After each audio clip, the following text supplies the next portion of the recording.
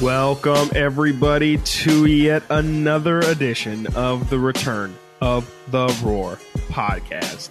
Frankie Cardicelli, Chris Watkins, doing this thing virtually yet again.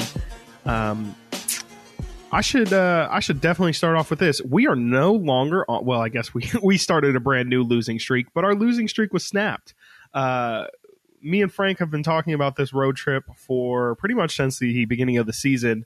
As a point to look out for consecutive Kings losses.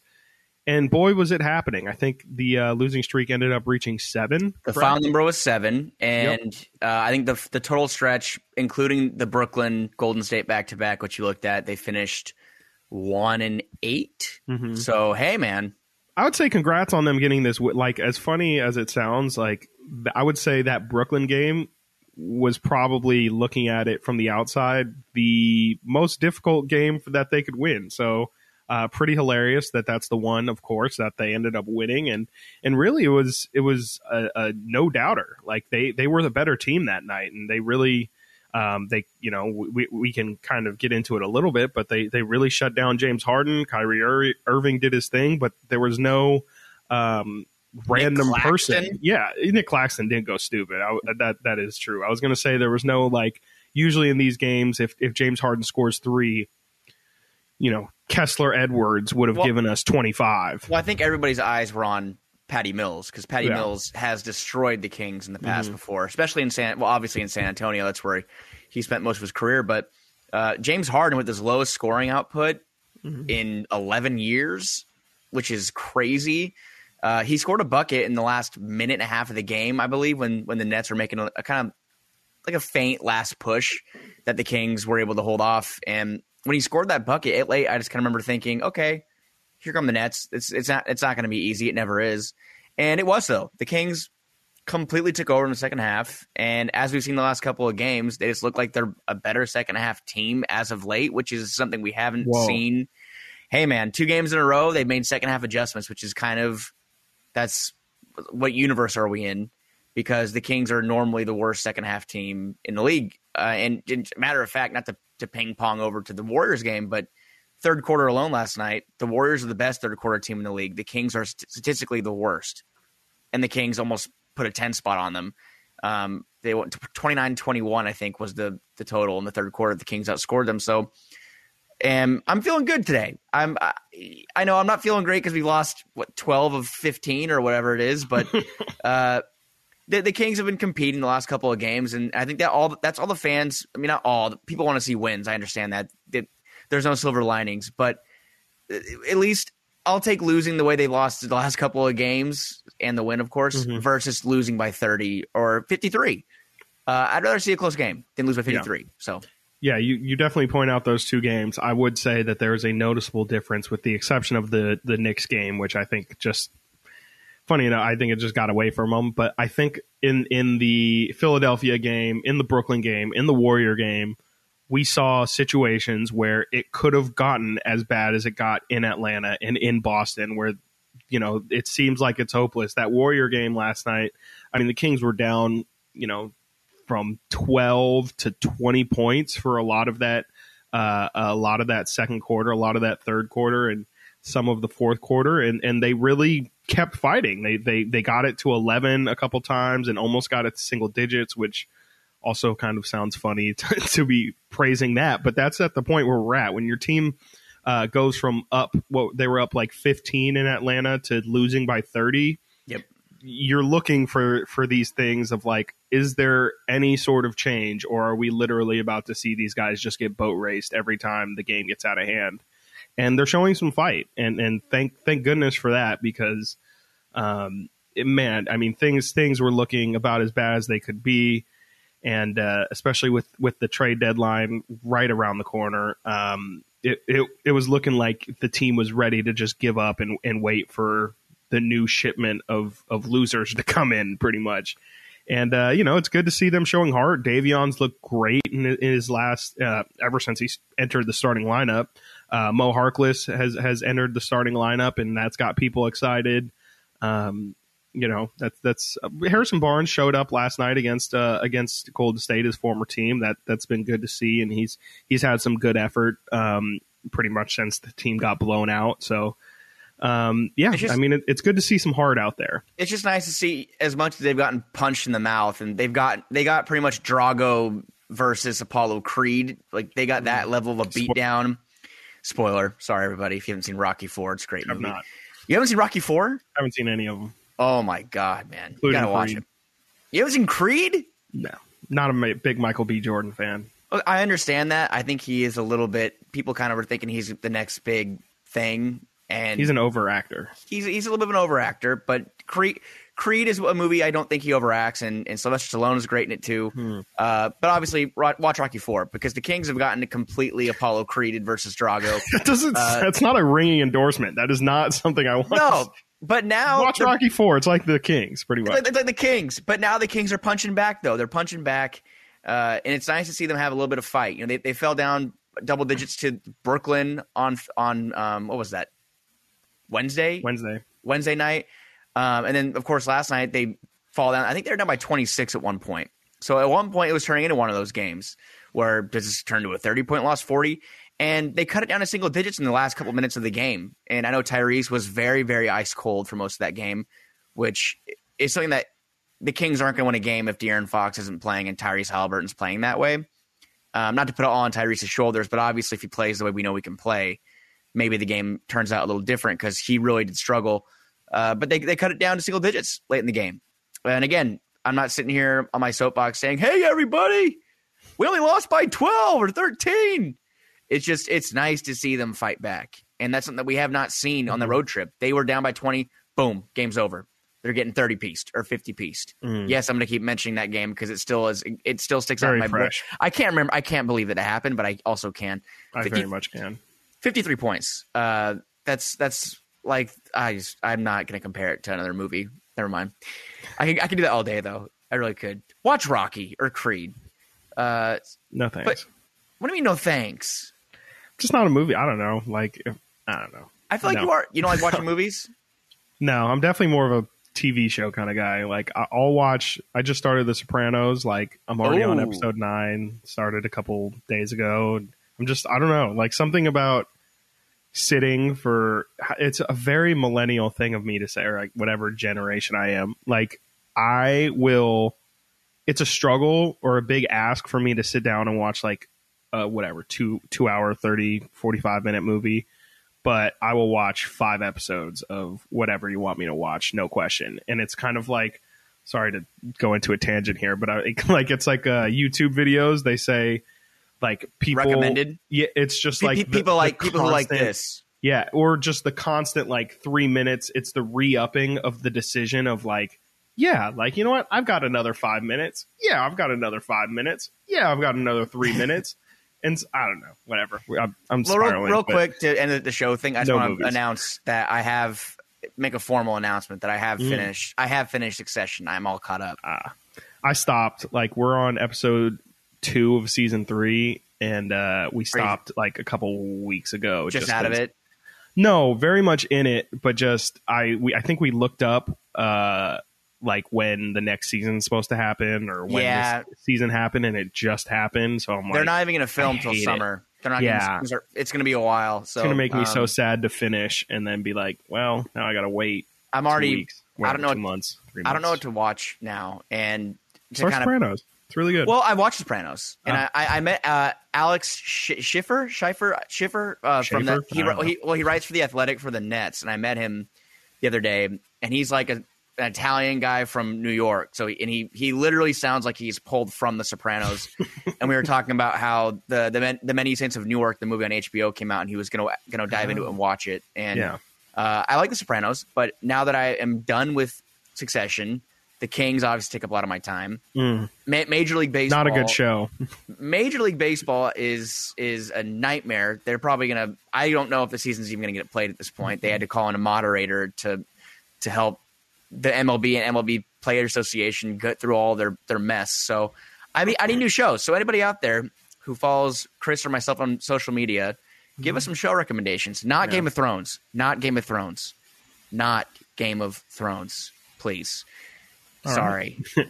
Had to say that. But anyways, to pivot back into basketball, as far as the Kings defense goes, they did let a man named Klay Thompson score 20 points in the first half, and that was the most points he scored in a half. And I believe I know he hasn't played in 3 years, but it was earlier in that 2018-17 or 18-19 season. He put on a showcase that was almost reminiscent to what he did on that fateful night back in 2015 when he scored 37. He hit 6 straight threes last night in the second quarter. 6 straight threes. Yeah.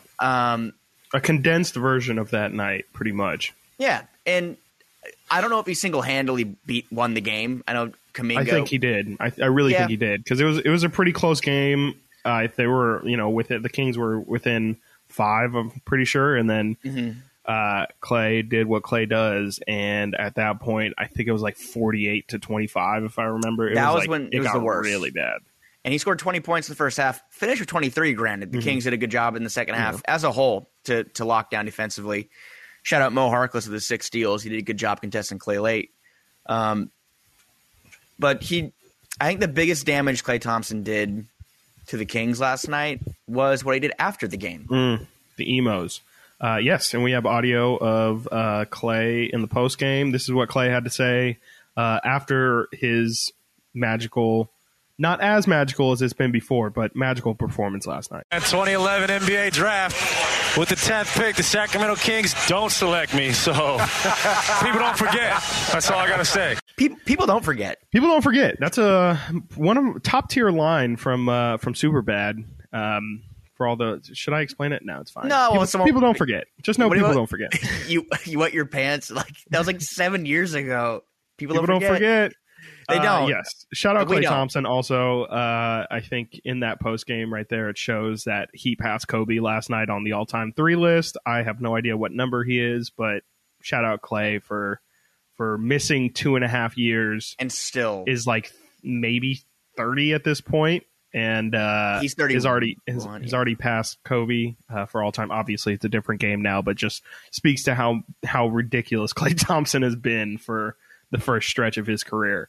And is really showing that he's I don't know if he's back. I don't know if he's, officially Klay Thompson of Klay Thompson lore. Well, but apparently people on like Warrior social media and NBA social media, I think, are using last night as a benchmark to declare he is back. Yes. So I would like to say on behalf of the Sacramento Kings organization to Klay Thompson, you're welcome. Yes, you are welcome.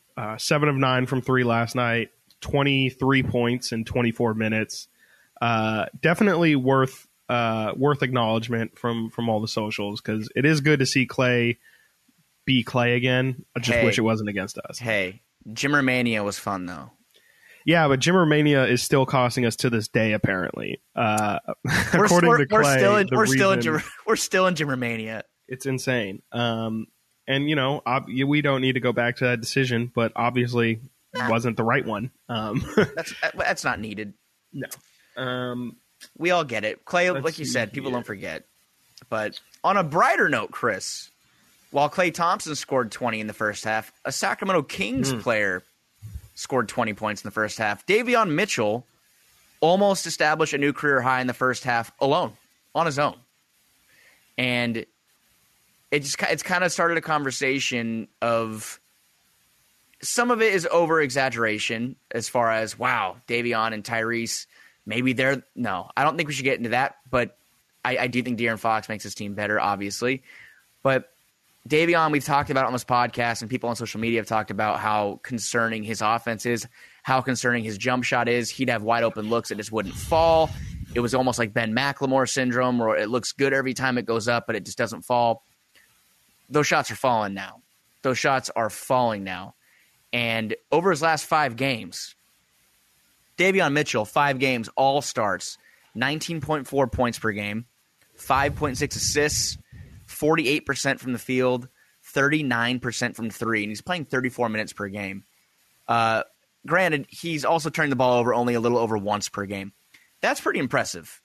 That's very impressive. I think last night he had 8 assists and 1 turnover or 0 turnovers. So what are you seeing from Davion?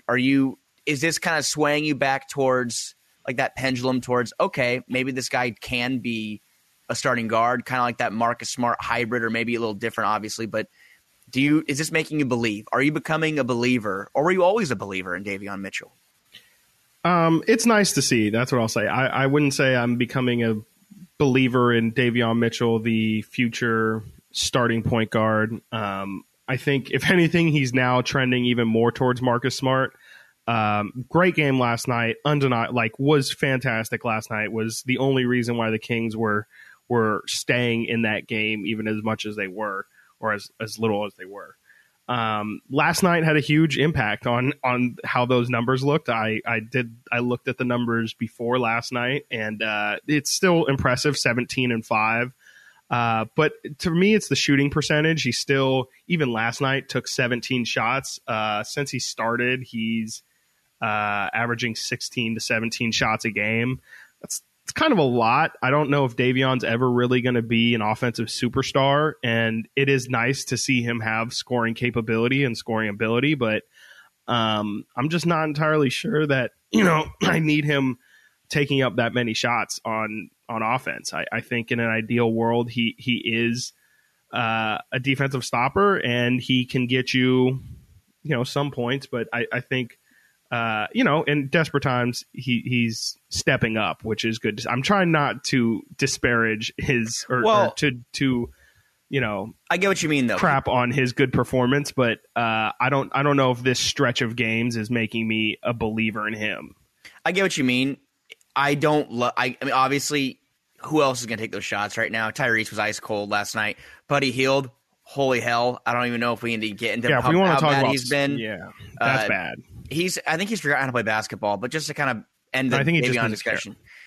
To end the Davion discussion, I guess we'll kind of get into that's a whole mess that's making my head hurt already. But no, Davion Mitchell isn't going to be a guy that should take 17, 18 shots per game. Absolutely not. I don't think that he's ever going to be that guy. And that's not a bad thing. It's just I don't think that that's what the Kings need from him. The Kings have De'Aaron Fox, Tyrese Halliburton, Harrison Barnes, players that you want to run the offense through. Now, Davion is showing, though, he can be a guy that can come in and plug those holes if need be. If those guys are not creating, if De'Aaron Fox is out for 7 games with ankle injury, if Tyrese Halliburton is having an uncharacteristic night and he's ice cold from the field, Harrison Barnes is a guy who can score 25 points on, I believe he took 9 or 11 shots last night, which is crazy. So Davion Mitchell, we don't need to take too much away from it. We can say that he shouldn't take that many shots per game when everybody's healthy, but also say that he has been one of the bright spots over this horrible stretch. And as a guy who's a rookie, and I will say he is young still, not to say he's an old man, but he is 23. He's an age of some players that are in their 4th, 5th year right now. So it's good to see him kind of fast track to a point where I look at him and go, okay, if he goes back into a bench role, hopefully he can be half of this player, and that's still really, really good. That's just kind of where I am on it. But yeah, to me, the confidence is the thing that I'm most excited to see. I think, if he is at least confident that he belongs, which I am confident that he feels like he belongs, and I'm actually confident that he does belong. But to see him, like you're saying, like he's obviously not going to get this kind of workload in his normal day to day, as much as people are speculating that could be in the future. I think it's encouraging to see that he does feel like he has the ability to do it. And, his shooting percentages haven't been, amazing, but the fact that he's not afraid to take these shots, thinks that he has it. And like you said, I mean, his shot form does look good. It just hasn't really always gone in. And I think that's part of adjusting to the NBA. So yeah, I mean, it's definitely good to see him, especially put these games together in a line. It's not, in the past 2 weeks he's had these these are consecutive performances that he has strung together, and they're all fairly consistent. He pretty much has done the same thing in all these games. About he's taken about 17 shots and made about 6 to 8 of them, and he kind of has his limit on what he can be, but also what he has shown is something that you'll take, especially like you're saying, if he's going to be a spot starter or somebody who, when everybody else doesn't have it, he's like, I think I can do this. That's something really nice to see. And then, of course, we're just talking offense. When you throw in his defensive intensity, all season, I mean, for the past month especially, I've really noticed he's gotten a lot more comfortable with how he's manipulating offenses while on defense. You know, at the beginning of the year, he kept trying to get that charge call where people would run him over, and he couldn't really. He was just off on the timing, and I think in the past, I don't know what he's played really consistently after being out about 20 games here, just about 18 games, and I think in that stretch he's really figured out defensively how he can get off what he wants to get off and really pressure people from the time they get the ball on the other side of the court. Davion is in their cheeks. So that has been nice to see, and he's been very consistent on ball pressure and creating mismatches for teams. Yeah. I'm sorry. I looked at Buddy Hield's stats. They're very bad. They're like tragic. I think he's in the 20s in both percentiles. This is like actual Monstars stealing your skill set. I mean, over the last 8 games, 8 points per game, 27% from the field, 23% from 3, and he's playing almost 30 minutes per game. I believe he's having the worst statistical season of his entire career. When he was a rookie, I think people looked at his rookie stretch in New Orleans as a very bad, like his worst stretch at the time. 39%, 36% from 3, 8 points per game with New Orleans. Okay, well, he's playing almost, I mean, not twice the minutes, but he's playing a little over 30 this season. 14.5 points per game, and he's shooting 36% from 3. That is the worst mark of his career. So, I don't know, Chris. I mean, we saw yesterday, I believe Zach Harper with our boss, Nick Cattles, and the Nick Cattle show yesterday said that there is, quote, a large market for Buddy Hield. Why? How? Just why? If I had to imagine, it's just people seeing situation and saying, well, he still has the skill set. It's just he doesn't. I mean, it's very clear he doesn't want to be here. I think teams probably think that they can package a couple players for Buddy, and I think the Kings, and I think this is going to end up being the story of the deadline for the Kings, is, there's teams are offering the Kings something, but the Kings really ideally want something else for that play. I think, like I said, I'm pretty sure teams are going to offer multiple 2-3 guys to try and fill in that Buddy Hield salary, just kind of as Kings, get rid of him. We know you don't want him. We'll take him. Here's some pieces. Maybe one of them will work out for you. And I think the Kings want to trade Buddy Hield, like we've seen in the past, or, like it's been speculated in the past, as an upward kind of move. They want to package him with something, or, see if they can get a player, 1-for-1 deal that they feel like, is an upgrade for them, or positionally, or maybe packaging him with a first round pick to try and get a better player. I just don't know if in the end the Kings are going to settle for that. He looks like he just doesn't care out there. And definitely there's a possession that Brendan Nunez, he pulled it and posted it last night and said that, opposing defenses have to just be licking their chops watching Buddy just 14 seconds on the shot clock. This man is crossing over, stepping back multiple times trying to get free and flinging up a 3-point shot that has no chance with a full 10, 11, 12 seconds on the shot clock. And the rest of the Kings are standing around watching him. And Alvin Gentry kind of just puts his hands up in the video and just drops them. It's just like, what the hell are you doing? And I think we're at a point now, we can say with 100% certainty when Buddy Hield's on the floor, he's hurting the team. I mean, he does get hot. I believe he got hot against the Nets kind of at a late point in the game.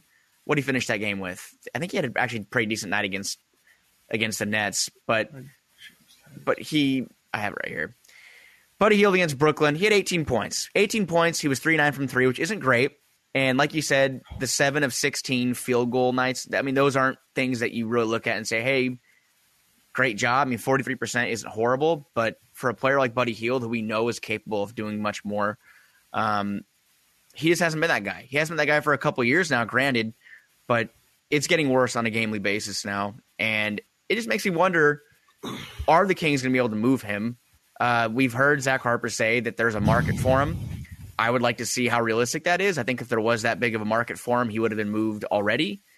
Again, I know people wait until the trade deadline to make these moves. I can't remember who put the numbers out, but I believe 87% of all NBA trades over the past 2 seasons have been conducted within 24 hours of the deadline. So we have 6 days to go. I would expect no movement for 5 more days, which is miserable. So yeah, I'm really not enjoying watching Buddy Hield play basketball. I don't think I'm in the minority on that. I don't know if the Kings have a replacement on the roster right now, though, which is the problem. Terrence Davis was that guy who was supposed to be that. What about Davion Mitchell? Hey, Davion Mitchell could be that guy. No, I'm kidding. They need a shooting guard. They need a shooting guard off of the bench. And with Terrence Davis out, I don't know how high the organization is on Jemias Ramsey, if they want to give him an extended look. But it's to a point now where the Kings, if they are doing what they say we think they're going to, and they're 3.5 out of the play-in or 4 out of the play-in still, are they going to go for it still? I have no idea. But all I know is if Buddy Hield gets moved, you need a replacement on the roster for him. And Terrence Davis is not going to play probably for the rest of the season, which I think we talked about last episode. Or did we talk about his injury last episode? No, we didn't. Terrence Davis wrist injury out. They said, quote, out for 3 months, reevaluated in 3 months. 3 months from now, I think we'll be in the second round of the playoffs. The NBA will be, not us. So yeah, I think they're saying that they're going to reevaluate him before the semifinals. So that's cool. That's fun. See you guys in the Western Conference semifinals, I guess. You said the Kings did this last season, though, didn't they? They did it with Tyrese Halliburton when he had the knee injury. They said he will be reevaluated at the end of the regular season. They didn't just say he's out for the season. They said he will be reevaluated at the end of the regular season. Yeah, these fools are tripping. Yeah. So, no TD. No TD. Speaking of injury. Yeah, that's it. But they're saying if Buddy Hield gets moved in your replacement. But please, Chris, take us into the other topic of discussion. Yeah. So, it's been now 6 games, correct? 7. 7 games. We have been without our superstar. I shouldn't say superstar. Without our star, De'Aaron. Should I even say star? We've been without our best player. De'Aaron Fox has missed the last 7 games due to an ankle injury that kind of popped up out of nowhere. It started off in Milwaukee. He went out for pregame warmups. Kind of said his ankle just wasn't where it needed to be. And ever since then, he's kind of been game time decision after game time decision after game time decision, all of which being De'Aaron Fox would not play. There has been much speculation around, is the injury real? Is this them holding him out so that they can move him? Is this De'Aaron saying he doesn't want to play? And it seems like it's, depending on who you hear, a combination of all of it. I personally tend to lean on the fact that can he not cut? I think so. I think his ankle injury is probably there. We've also heard that there is nothing structurally wrong. If they've taken MRIs and there's nothing to scan because nothing is there's no structural damage. But could even Alvin Gentry said if this were a playoff game, he would play. Obviously, that got laughed out of the That's building. the thing, though. That's the thing I don't understand. And I understand that ankle injuries happen. And I understand De'Aaron said that he's had tests and the lateral movement, that's important. He says he can run in a straight line. He says he can jump. It's the cutting. But Alvin Gentry says, I think the first game he missed. If it was a playoff game, he'd be playing. Yeah. I don't It's definitely confusing messaging for sure. I don't know how they expect people to take that except to run wild with it. So this is kind of a mess that they created themselves, but I do believe that he's hurt, and I think ankle injuries aren't something you want to mess with. I think those are things that just literally take time to heal, especially with like nagging things like that. If there's nothing that you can surgically fix or take, brace up or anything like that. It's just kind of something that takes time to feel better. It's clear De'Aaron Fox isn't going to make a difference in any of those games except for maybe Philadelphia, where they only lost by 2. The rest of the games, I mean, he's not saving them from the 53-point blowout. He's not saving them from the Atlanta game. How can you be sure, Chris? How can you say he won't save us from the 53-point loss? Just off of the fact that we've lost by many, many points with him on the floor as well. Maybe it's a 30-point loss to Boston instead. Silver linings. Yeah, I mean, it's definitely been a confusing situation. I think that there's at least 5% like, hey, we're maybe trying to deal you. It wouldn't be the worst thing if you didn't get seriously injured during this time. Well, Jason Anderson asked him from the B, I think, have your conversations with the organization helped you get through the trade deadline? Like, have those? Oh, you froze there. Did I freeze? Yeah, you froze. It's all good. I'm back. Say it again. Yes, you're back. I was about to break the biggest trade news of the whole year. Just kidding. No, De'Aaron just said the organization has told me what they need to tell me, and I think he repeated that twice. They've told me what they need to tell me. What is that? I do not know. Wow. So we'll find out in a couple days, I guess. But could it be that 5%? Like you said, I don't know. I think that it legitimately, really taking my tinfoil hat off.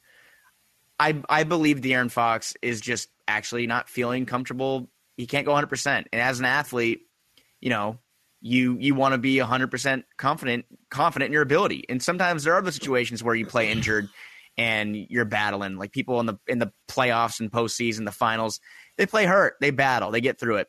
This isn't that. This isn't that for De'Aaron Fox or the Kings. They are most likely going to miss the postseason for a record-setting year. De'Aaron signed a 5-year max deal. He could be traded. His value could be hurt if he injures that ankle even further. And one thing that kind of stuck out to me when he told the press that, was his ankle. When he injured that ankle 2 seasons ago, and remember when he was supposed to miss, I believe, 6 to 8 weeks, he was back in 3 or 4. Mm-hmm. He said that ankle injury's been bothering him since. He's like, my ankle has never been fully healthy since then.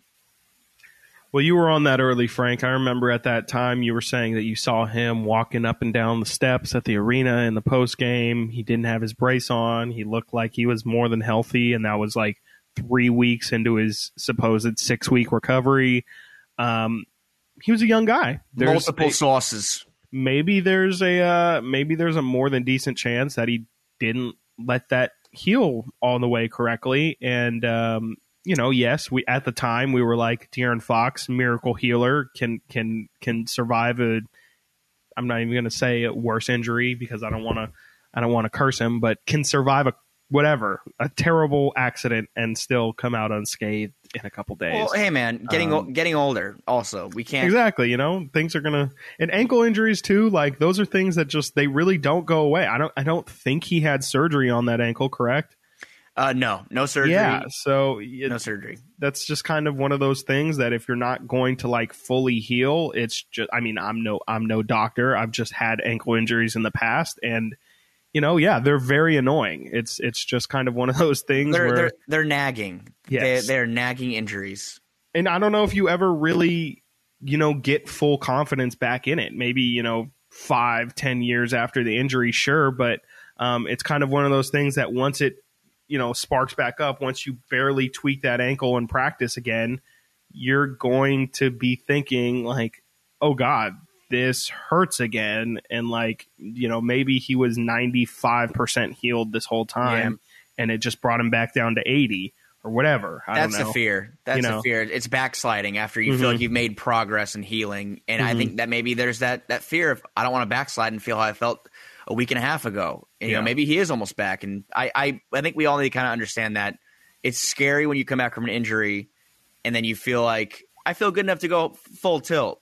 And then you go for it and then your injury just flares back up. And you don't have to be a pro athlete to know that. Anyone playing high school baseball, basketball, softball, water polo, whatever, you've had an injury before that you've come back from and you just feel like you're fine and then you're not. So Yeah, Scary. and this I remember hearing when I was playing sports in high school and I tore my ACL, and they told me like it's honestly a good thing that it was a complete tear and not a partial tear, because if it's a complete tear, then like it's just wrecked and like we have to go in and fix it.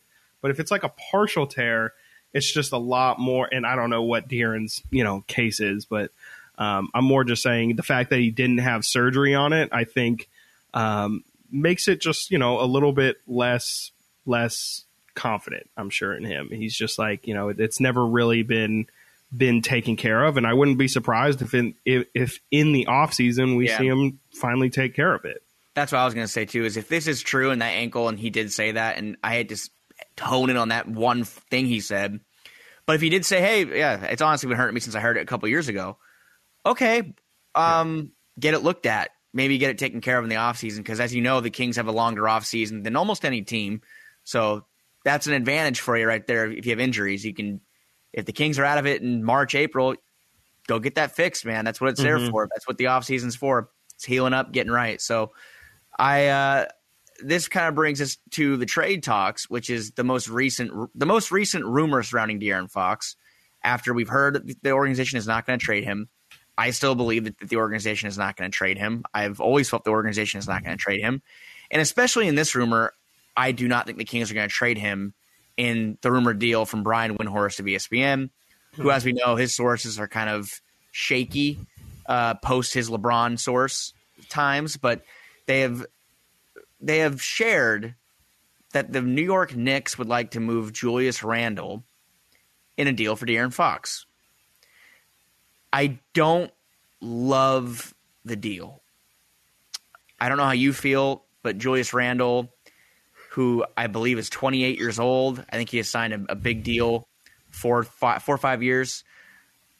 It makes the Kings get older. He's regressed this year. He's not the all-star we saw last season. Not to turn my nose up at a guy who was an all-star last season when De'Aaron Fox had been an all-star, but I just don't know if that's the player the Kings really need. Where do you stand on a Julius Randle for Fox swap? Yeah, I mean, I just don't think that's enough. I would like to get more for De'Aaron Fox. I think Julius is a fine player. He's definitely not. I wouldn't consider him even like a number 2 on a championship team. I think De'Aaron has the potential to be a number 2 or a 1A on a championship, or 1B, I should say, on a championship team. I just don't like the move. I wouldn't really get it. I know Julius is also getting paid a lot of money. He played incredible last season, but that was also in a contract year in New York City, which they were definitely trying to do something over there. And I see him coming here, and yes, Julius would put up insane numbers, damn near triple-double numbers, I'm sure. But I don't necessarily think, and I've never really thought Julius Randle is a winning player. I don't think you can really build a culture of winning around him just because his style. He's kind of pretty much an idealized version of Marvin Bagley. Like, if you could just make Marvin have all of the things that you hoped and wished, maybe not all the things, but he's a great low post player. He can pass the ball. He can rebound. Can't defend, and his effort is wishy-washy at times. It's kind of like the forward version of De'Aaron Fox. When you look at last year, he played like an all-star. 24 points per game, 10 rebounds, 45% from the field, 41% from three on 5.5 attempts per game. That's impressive. And his regression this year is kind of reminiscent to what De'Aaron's going through right now, whereas De'Aaron averaged 25 a game last year. This year, Julius Randle is averaging 18.5 points, a little under 10 rebounds. His three-point percentage has dropped from 41 to 30. His field goal percentage, 45 to 41. So, I don't want to throw stones too much and not be hypocritical, I guess, when you look at the way that both these players have kind of similarly – they're on a similar trajectory as far as this year goes, and they've both regressed. I just don't know if that's a swap I feel comfortable in making. And pairing De'Aaron Fox with Julius Randle is one that intrigues me. but trading them one for one another is not one I'm interested in.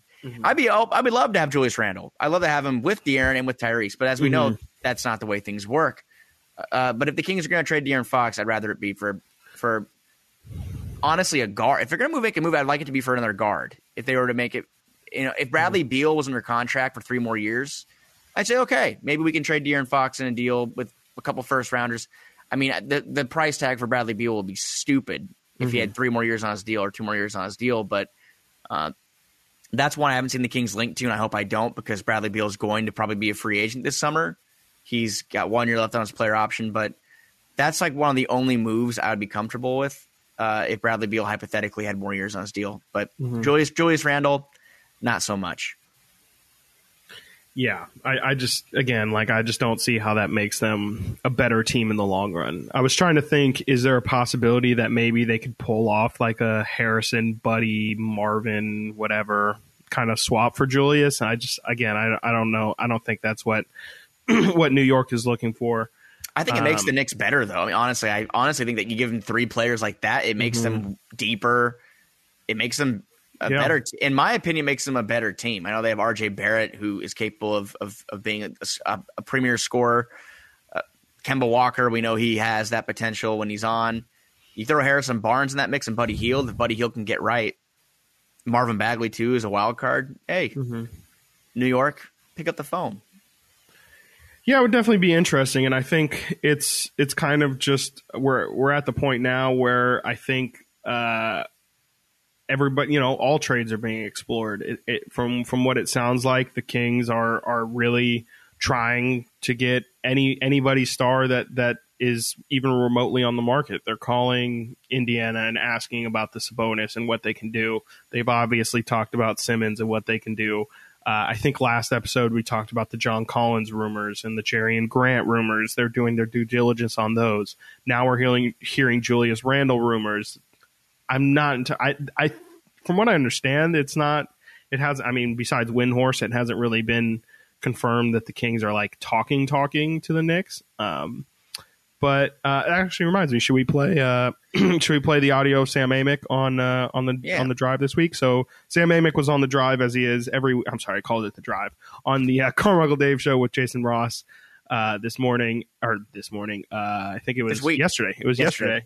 And had this to say about the Kings' current trade options. And, for Kings purposes, it's not a matter of things not heating up. It's just, so far all I keep hearing is all the reasons that, this guy won't happen and that guy won't happen. And I am admittedly a little surprised and puzzled that at this stage in the game, we don't have more clarity / traction in, at least to my knowledge, about certain scenarios. Like, as always, these executives very well may have deals in hand sitting on their desk that they feel confident that they can hit the button on when they get closer to the deadline. And maybe that's the case with the Kings. But, they were hot on the trail for Ben Simmons. I don't see a Kings-Ben Simmons deal happening. They've been tied to Julius Randle with the Knicks. I don't see a Knicks deal happening. Ditto for, trying to think who else. Jeremy Grant, I think there's interest there, but haven't heard of traction, and the Pistons' price tag is really high. John Collins in Atlanta also been given the indication that the Kings' John Collins deal won't be happening. So at this point, it's like, goodness, there's a lot of players out there, but a lot of the bigger names that we thought might be coming this way, it seems like that's, at least as of now, not the case. So, jeez, that's hope brutal. You all feel, I hope everyone feels happy after that. Okay, well, there's one more source. I mean, Sam Amick did say that, and I kind of missed that yesterday, that the Knicks and the Kings have been talking about Julius Randle. And granted, it doesn't seem like it's going to happen, but my God, name after name after name. I mean, that's the worst thing you want to hear. I mean, that's the plan, the backup plan, the backup to the backup, the backup to the backup to the backup.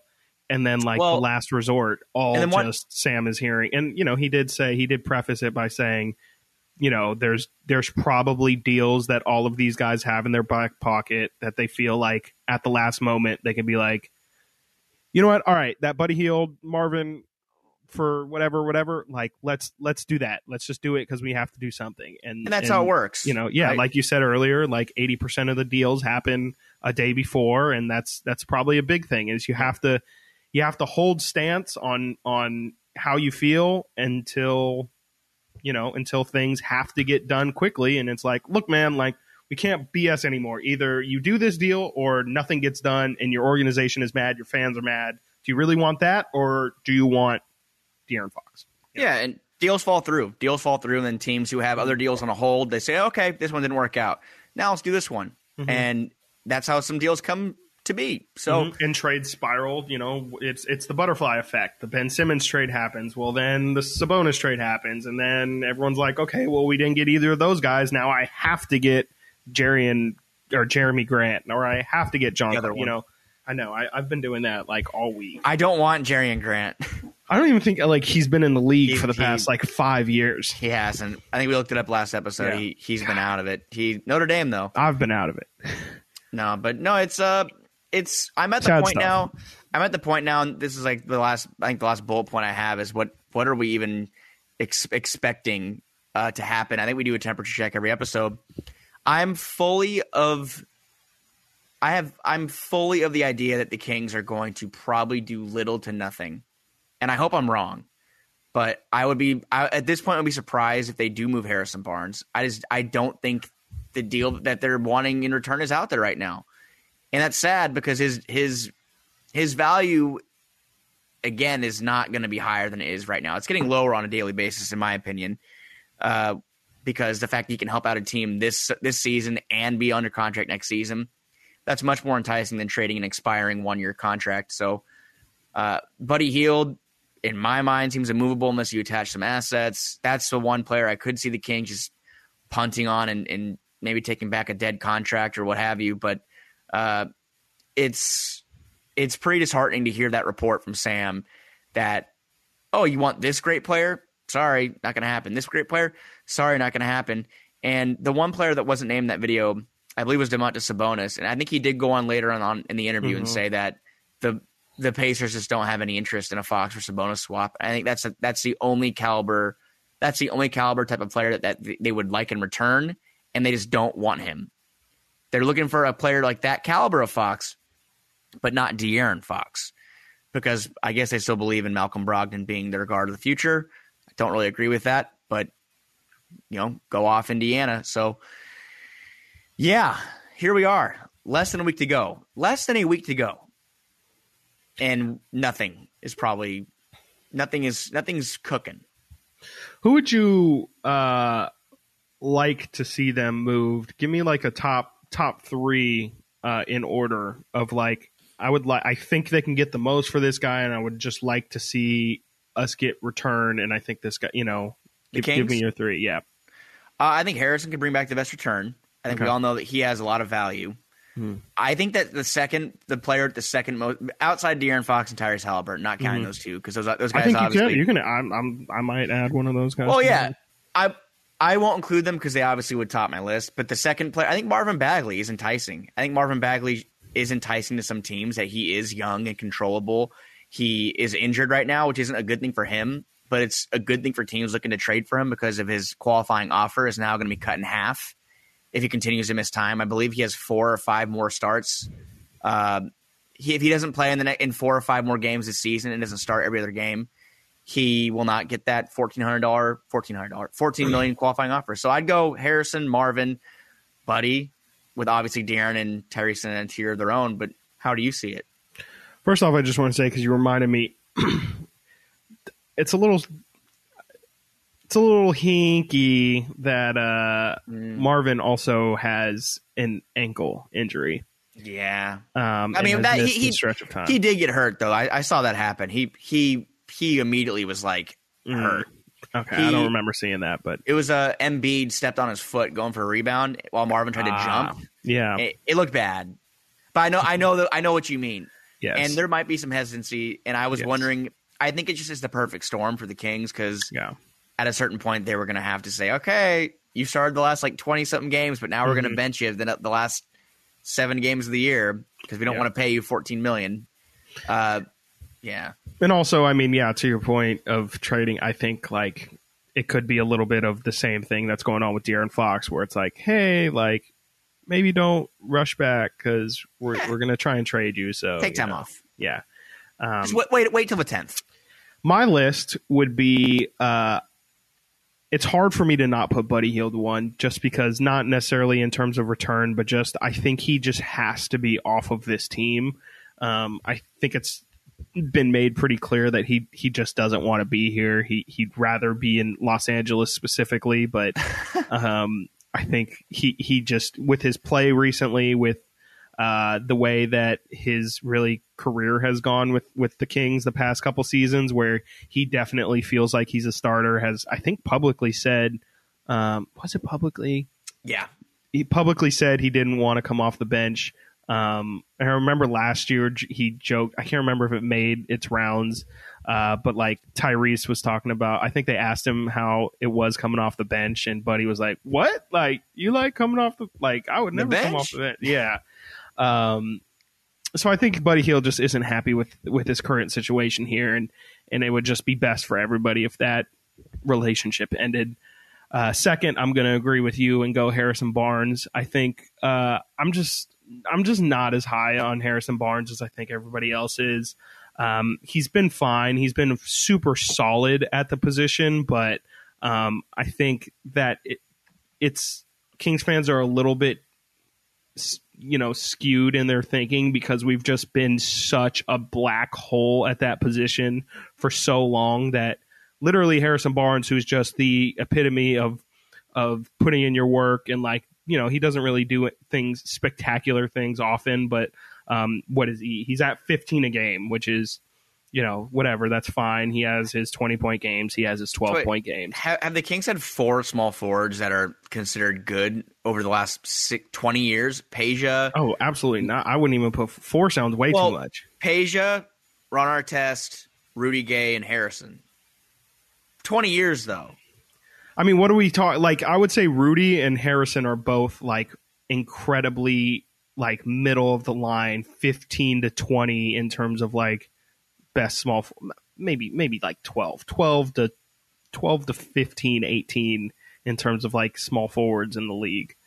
I've never, they're not spectacular. They're very, no, I mean, sure. I guess that's in the upper half of the league, but I'm not writing it down. I don't have a list. They just don't feel like either of those two guys are very impact guys. They are very much, they're solid. Like they're role players. More than solid. Yeah, they're just role players. But it's better than they're role players in like what I always say is the most important position in basketball. Oh, for sure. I think that if you're going to be average at that important position, you need to be so spectacular at other positions, and obviously the Kings just aren't. It's just those guys opposed to like the Andres Nocioni and Ime Udokas and Justin Jacksons. And you're not even saying the one that sticks out to me is Travis Outlaw. Oh, I thought you were going to go John Salmons. I mean, John Salmons was a 2 who they played at the 3 for 3 seasons too long, and they ended up moving Tyreek to the 3. They've just never had an answer at that position. Yeah. Almost had Michael Porter Jr., which I guess kind of would be an interesting like universe to live in an alternate universe. Is what are the Kings if they, let's just say, stayed at 7 that year and drafted Michael Porter Jr. Obviously, I don't think that changes how his back is. But just how we're navigating that. What do you mean You mean the year they drafted Marvin? Yeah, they were going to take him second. They were, but they weren't. They were never going to take him second. They were going to trade. They were going to trade back. No, just if they didn't move up. Oh yeah, if they didn't move up. Oh yeah, they were supposed to be the 7th pick. Yeah, they were supposed to be the 7th pick, and they definitely would have just taken Michael Porter Jr. there. They really would have. So it would have been It would be interesting to see would we? Obviously, he's out for the season. He missed his entire rookie season. Don't make me get on the rabbit hole of wondering if the Kings. Don't make me get on the rabbit hole of wondering if the Kings could have played a lineup of De'Aaron, Buddy, and Luka, and it would have worked. Don't make me think about that. You're right. Don't make me think about that. Let's not get into rabbit holes. Please continue your list. So yes, Harrison is number 2. I think he has value, like you stated. I think he's a solid NBA player. Again, this comes to I'm not sure the Kings get what they're hoping for, and I think people offer things that the Kings just don't want. But who knows? Harrison's is a very movable contract, and he's a person that a lot of teams could convince themselves that they want. He's still in his 20s. He's still in his 20s. Somehow. And soon he'll be president or senator or something. So he's just buying time until I think you have to be like 35 until you're president. So if he isn't one of those athletes that runs for public office, I'll be stunned. He for sure I can just see him being the first athlete president of the United States. We should just trade him to DC. We should trade him to the Wizards just for career building. It would be good for his career. We should trade Barnes for Obama. He could play small forward. True. He could play small forward. He can shoot. That's for sure. Maybe that could be our Buddy Hield replacement. Lefty stroke, right? Lefty stroke. Lefty stroke. Haven't had a lefty shooter in a long time. I think Isaiah was the last one. Probably the last lefty we had. Well, De'Aaron and Marvin. That's I know. I was like, I almost said he's the first lefty. Honestly, exactly, but I was like, I forget that De'Aaron's left. I mean, I think it's watching him, so you just kind of forget left and right. The notable left-handers, though, and third, I would probably put De'Aaron Fox. I don't want to see it happen, which is why he's so low on the list. But also, if I'm taking off my, to use Jason Ross joke, if I'm taking off my Kings glasses, I think it just makes a lot of sense to heavily shop him and see, again, like normally I'm not one for lateral moves, but I think there might be something to seeing if you can get a player of his caliber, but at a different position. Clearly, it's been talked about that the Kings, obviously Monty drafted 2 guards and the Kings are very heavy at the guard position at the moment. I wouldn't mind seeing if they can get, I don't think there's any threes available, but finding out what it is that the Pacers would want for Sabonis with Fox. If it's maybe a future first, a protected future first, if you can maybe throw in, I don't know, Davion Mitchell into there. I don't really love that as much, but that's the one move I would make though. That's I would do a De'Aaron Fox or Sabonis deal. That is probably the only move I would actually say I'm 100% in. And maybe that would take us, including a first and Davion, and we get back Karis LeVert or something like that. Or some TJ Warren or something. TJ hasn't played all year. Because I think that does make the Kings a better team. And then if a Buddy Hield or Harrison Barnes move, can you bring you back other pieces that can kind of round out your rotation? And Marvin. I like that core of Halliburton, Sabonis. And if Mitchell stays, great. If he doesn't, that's a bummer. But I do like that guard big combo. And they both can pass the ball so well, which is really cool that they both can create offense. But no, I do think it's a matter. It's sad to say, just the way things have gone over the last 16 years. Why would you think any different? That it's not a matter of when, not if the Kings trade De'Aaron Fox. It just seems like it's a matter of when. Yes, and it's also I've felt this for a couple years now. Ever since they were planning on doing this rebuild around Fox. That's a lot of patience. And the Kings are obviously a team that are sitting with the longest losing streak in basketball right now in terms of playoff drought. If you're going to sit and wait on a guy that you drafted at the age of 19 to eventually develop into what you hope is a star level player that can elevate an entire city, franchise, and team, obviously, that's going to require him to be like 24, 25 years old, which is kind of where we're heading towards right now. And, that's it hasn't even happened yet. How many times have I said, like, you look at Minnesota and they have Karl Anthony Towns. They have the number 1 draft pick in Anthony Edwards. They have D'Lo, who is, wherever you want to place him. Jared Vanderbilt. And those guys are just now getting to like 500. And the Kings are banking on this one guy who, if you're banking on him to be the one guy, this isn't it. Like, Luka would be that one guy, obviously. But and I hate You go on. Sorry. I just mean you can't expect you can't put all of your chips into this De'Aaron Fox basket and then just be like, let's figure. And obviously they're trying to, Tyrese Halliburton's success has been helpful for, I'm sure, revisioning how good this team can be, how soon they could be.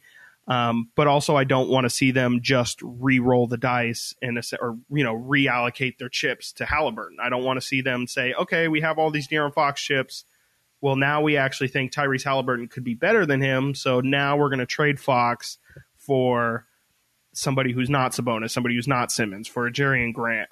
I don't want Jeremy Grant. Collins. Hey. For Julius Randle, somebody lesser who's not as good, but they believe in Tyrese so much that they're like, it's all right, Tyrese will now take us there. I think it's going to have to be they need to get a generational talent. Like, it doesn't sound easy. It's definitely not easy, but that is what it will take this team. It's the only bona fide way to lift a curse. LeBron didn't care that LeBron is such a bad example because obviously he is the greatest of this generation. The top rope.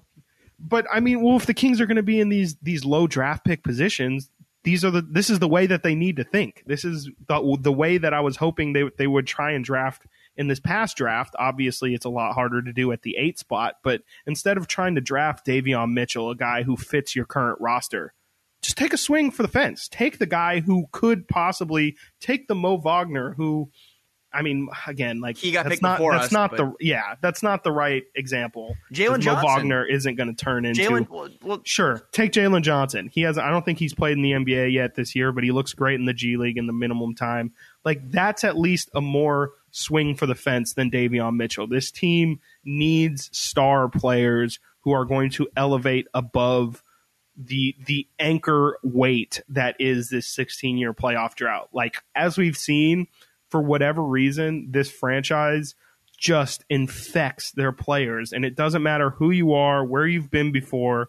For whatever reason, when you're here, it's the worst case scenario every single time. I mean, this season has been from hell. And there's no reason why it is. This team should have been record-wise the best that we've seen probably since that Shumpert year. And it just hasn't happened. And it definitely feels like it's because just the culture of, well, this is what happens when you're on the Kings. It's just like things go so bad, they spiral so quickly, and when they spiral all the way to the ground. And that's my rant for today. Before we get too dark, let's on that note, trade deadline is in 6 days. The Kings will play the Oklahoma City Thunder on Saturday before facing – I mean, again, I hate to say this is a big 3-game stretch coming up, but before the deadline, this is a really big 3-game stretch because these are teams that you are going against for the play-in and kind of chasing in Minnesota. And the Kings are still, I think, 3.5, 4 out of the play-in. Yep. I mean, if they lose another 3 straight, in my opinion, they should completely punt on the season. But if you win Saturday and you split that series of Minnesota, things get interesting, and the deadline is going to be very intriguing. We'll be at the arena the night before the deadline, where things have historically gone down. Ugh. So that will be a fun night on the Everybody 9th. Pray for Harrison Barnes that day. Yep, last year it was pregame warm-ups. Or last time, yeah. Last year, Jason Ross shot me over a text said that Kojo wasn't in the layup line. He came out there right before lineups, and it turns out they told him before the game he was heading to Detroit. So we'll see what happens. I think we will record. We'll probably record. Mm-hmm. Well, actually, I don't know. We might not record, Chris, until the day of, maybe the day of the deadline. We might record the day of the deadline. Probably a Thursday show. Definitely Thursday afternoon. Definitely, yeah. We'll probably start recording right at noon. Or that's when the deadline is, right? Noon. That'll be fun. Yeah, that will be fun. Yep. So keep your eyes. Last minute trades trickle in. Keep your eyes peeled and your ears open for and your notifications deadline. On. Yes, notifications on. Do you have any awards before we close this thing? Awards and B-ball ref. I mean, there's 2 people who deserve awards. I'll give mine to Davion Mitchell. I'll make it easy. Obviously for all the reasons we stated earlier, his scoring has been great. He's stepped up in the role that he's been given. He definitely has shown the most that he's shown all season in this little stretch. And it's at least promising that, this guy, again, like I said earlier, is an NBA guy for sure. He should be comfortable knowing that he can come in and even though he's short, as long as he's got his speed and his shooting ability, he can find a way to get some buckets. He definitely might not ever be a 25, not a game, but score 25 in a game guy. Not a game. Practice. But it's just good to see that, this is because I think there was real questions of, okay, like this guy can definitely defend, but can he stay on the floor offensively? And he's just hopefully he's answering those questions within himself of, yes, like I can hold my own. And this isn't somebody who's kind of like who was my other option, Mo Harkless, who, yes, he does bring something defensively. That's what I'm taking. Boy, oh boy. I mean, I definitely almost took him, but I just feel too negatively about his offense, honestly. Hey, man, his offense last night, 18 points all in the second half for Mo Harkless. Yep. And a career high, 6 steals. And I think people have been clamoring for him to get a legitimate shot. I know he randomly started for the first 6-7 games and then got benched. Then he started for a couple more, got benched. He's been in and out of the rotation. It's been tough, but he's a veteran. He said last night it's been an up and down year, but he knows to stay ready. He's been in the league long enough to know that. And his defense has been noteworthy. I've really been noticing that his defense, he really did give those guys, like Klay Thompson, a hard time in the second half. A couple plays, he was really giving Kuminga some fits. So it's nice to see Mo making an impact. Should we read into that too far and say, hey, Mo's the starting small forward for the rest of the season? No. But it's nice to see him use his skill set for the Kings' advantage. And I don't expect 6 steals every night, but I expect his intensity every night on the defensive end. And we saw it against Brooklyn. We saw it against Golden State. And it's a positive. So it's good for Mo to have stayed ready the whole time. And he's back in the rotation for now. So what do you think of it was being passed around a lot that the Kings at the time before yesterday's game, they're now 8-9. They were 8-8 with Mo in the starting lineup. What does that stat mean to you? Numbers are crazy, and sometimes you got to just roll with them. And I would say let Mo start until they hit another skid. Numbers are crazy. I love that. Numbers are crazy. Some really don't make any sense. Some are skewered, and some are. I use that phrase butter knife. I do it all the time. I like to butter some stats up and present them to you guys to enjoy. And that is one that isn't really that much of a buttered up stat. Like, it's a hard fact. When he starts, for whatever reason, they play better. It could be the defensive presence he has on the floor. It could be the fact that he just has that effort nonstop. He is playing hard. Maybe he's not scoring points at a clip we would like. Maybe he is not shooting at a percentage we would like, but his effort is there. And again, like we've seen over the past the whole season, really, we need effort.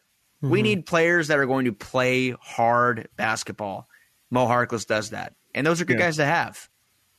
Yeah, I just think if he can get to like 8 to 10 points a game while he plays, I think then at that point he deserves like 20 to 25 minutes a game. We just haven't seen that. I think his shot has been bad. I don't even know what. Bad to say the least. I mean, he just there's games where he'll just sit in the corner and take his 3 threes, and oftentimes they'll be very, very off. And I think at that point, you just can't justify having him in, because if the team is down by 15 points, like, yeah, you need to stop the other team, but we also need somebody who's going to be on offense. And I don't know. It just hasn't worked out for Mo from what I've seen, from what I've been watching. I will definitely take more of an eye on him now. But I haven't been one to think that Mo Harkless is the reason why not playing Mo Harkless is the reason why the Kings haven't played well. But I do like the idea of Mo Harkless, and I love his contract. And I'm not giving up on him. I do think because I think he's like a 36% from three away from really having a very large impact on this team. Like he was on those Portland teams. Like he was in Portland. That's the kind of player the Kings need. They need 2015 Mo Harkless. And even at stretches last season, I think he kind of, and I kind of just fell victim to it too. Like he kind of just feels like he's there to sit in the corner and take threes. And I think when he's actually at his best is when he attacks the rim, when he's near the rim. He's shown the ability. Even last night against Golden State, he tried to freaking throw the house down. He can really dunk on people, and he can use his athleticism and his long arms to get offensive rebounds, to get putback dunks, to just clean up the offensive glass. I think he just needs to get a little bit more versatile in his offense and have some confidence in it.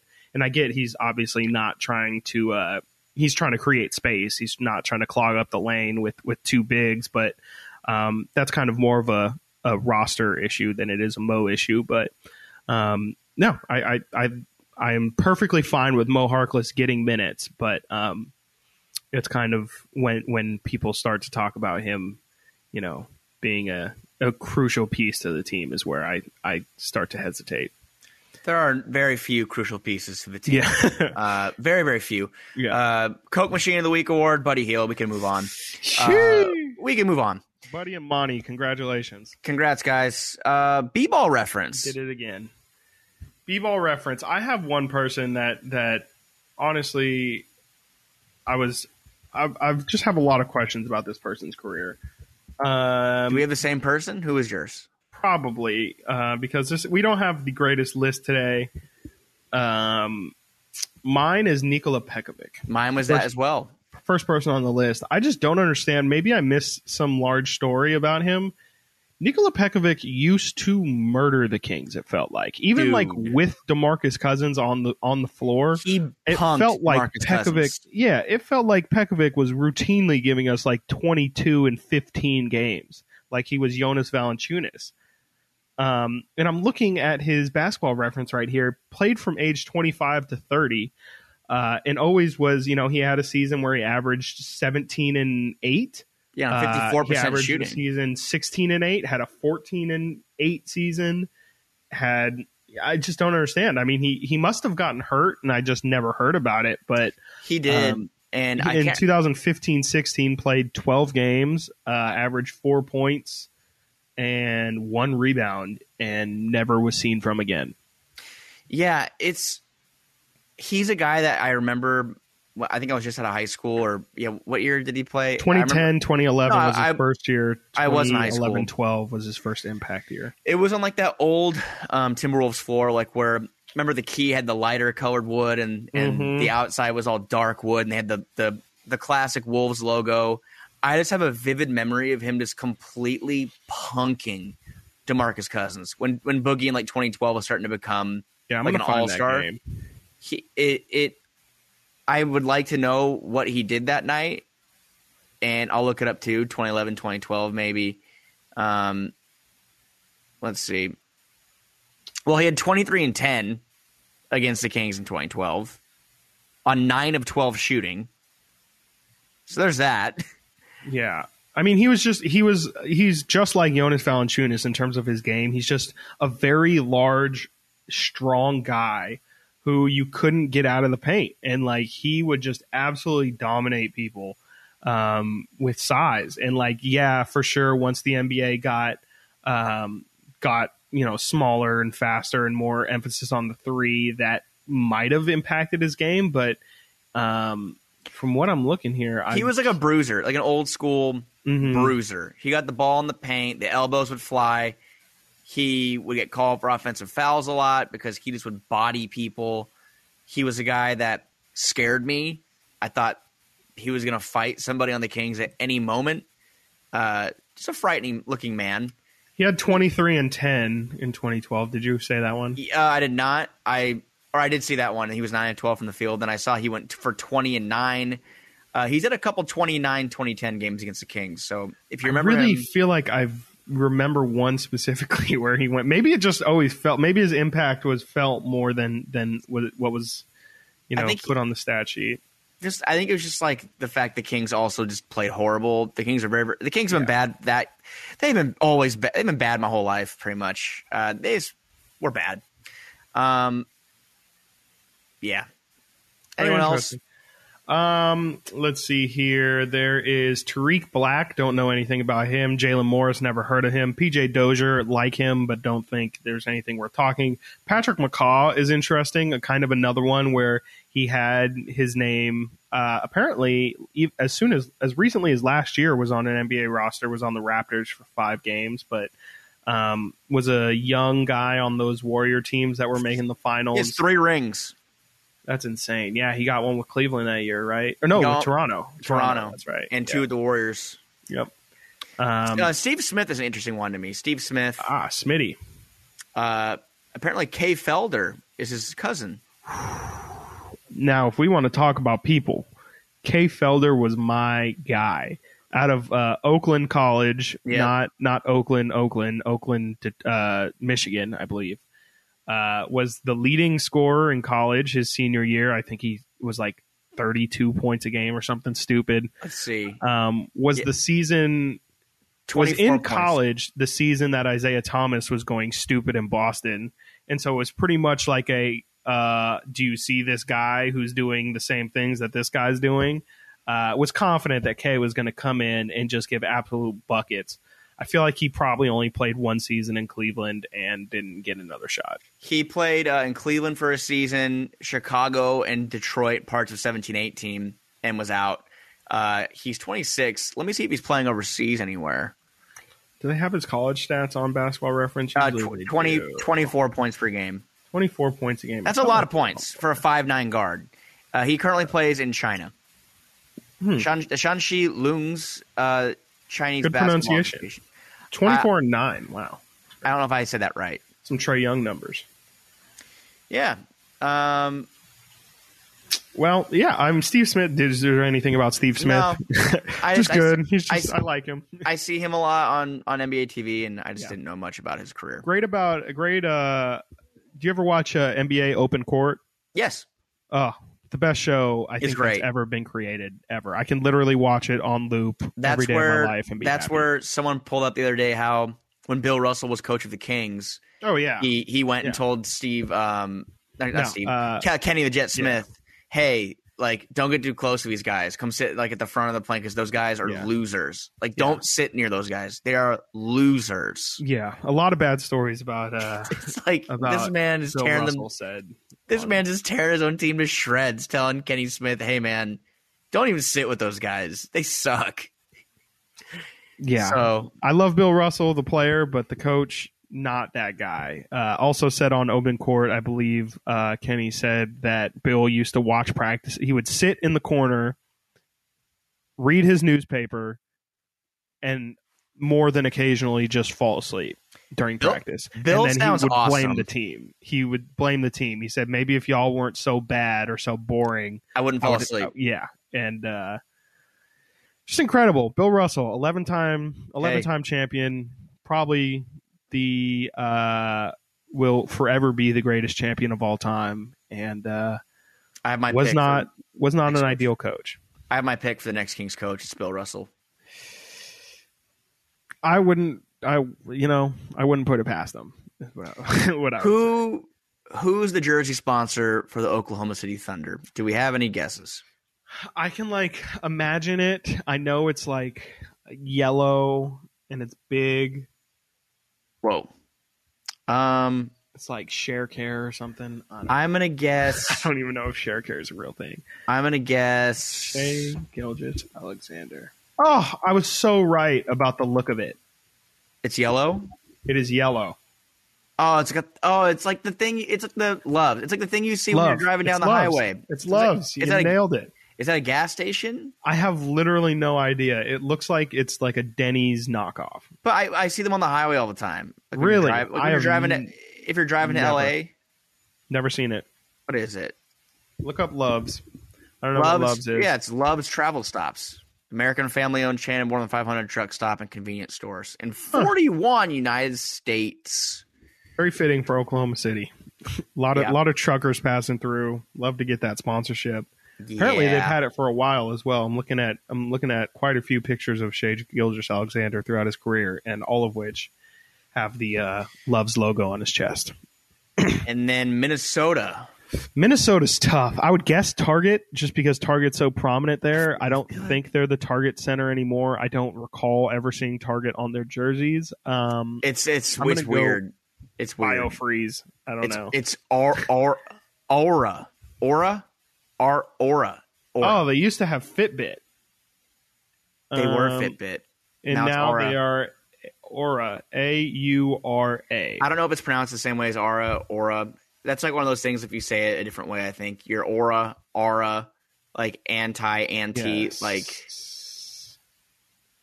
and potato. It looks like if you go to aura.com, it is insurance, identity theft insurance. Wow. You know, hey man, that's just MLB. Pretty soon we're gonna have Fong Law on our jerseys. Dude, I see that everywhere. I see Anne Fong ads everywhere. On the back of like a bus, you see like her eyes like peeking over like a banner. It's like, what the hell? Yeah. She's everywhere, like on banners in the arena, on pamphlets in our mailbox. What a marketing team. While we're talking about marketing in the Kings and maybe a potential jersey sponsor, I just want to see more involvement with Arco and the Kings. It's popping obviously up. It's popping. Yes, the Have Kings you noticed that? Yes, the Kings recently, clearly this season, have re-entered the Arco sponsorships. How long is the Golden One Center lease? I'm like the naming right. I would imagine like 15 years, something long, but it's definitely something to monitor. If Golden One Center could return to Arco Arena, I just think everyone would be happy. It would feel it's like the final 20 years. Ugh, I'm sorry. Golden One Center. I have Golden One Bank. It's fine. I don't know how other people from not, I'm pretty sure Golden One is like a very Sacramento region bank or credit union, and so I'm not sure. Like every time I go down to LA, there's no Golden Ones, so I'm not sure if people really are aware of the existence of what it even is. Can you guess how much money that the Golden One credit union spent to $500 million less? Okay, $25 million. $120 million over 20 years, with an average annual value of $6 million, making it one of the largest naming rights deals for a single tenant NBA arena. Quite an investment. I wonder if they're going to take a bath in that. Well, it's not as bad as Crypto.com Arena, which I think just signed a 30-year lease or something like that. They signed a very long naming rights for that. But something to look out for is my point, is the Kings have brought back at least Arco Thunder with their in-crowd entertainment, trying to get the crowd loud. So I think that's a cool little nod. It's kind of like how the Kings have always, obviously they brought Vlade back, they've brought Peja back, Doug, Bobby. It would be like equivalent to like if we can get Chris Webber in the booth or something, is if we can just name the arena Arco Arena. Maybe we should name it Chris Webber Arena. Let's just not. Maybe we should name it. We should name the arena 2002 Sacramento Kings Arena, because that's all anyone cares about. Remember 2002. Remember 2002 Arena. Yep. The 2002 Memoriam Arena. The shrine. Yeah. It's like, bro, everyone's alive still from this team. What are we doing? It's like everyone has like flowers and candles. It's like Cal Berkeley Stadium. The football stadium is California Memorial Stadium, and it's just like named after, in memoriam of like all soldiers and stuff like that. We could have shrines outside with a video playing of Mike Bibby's A Shot with candles, and people can pay their respects.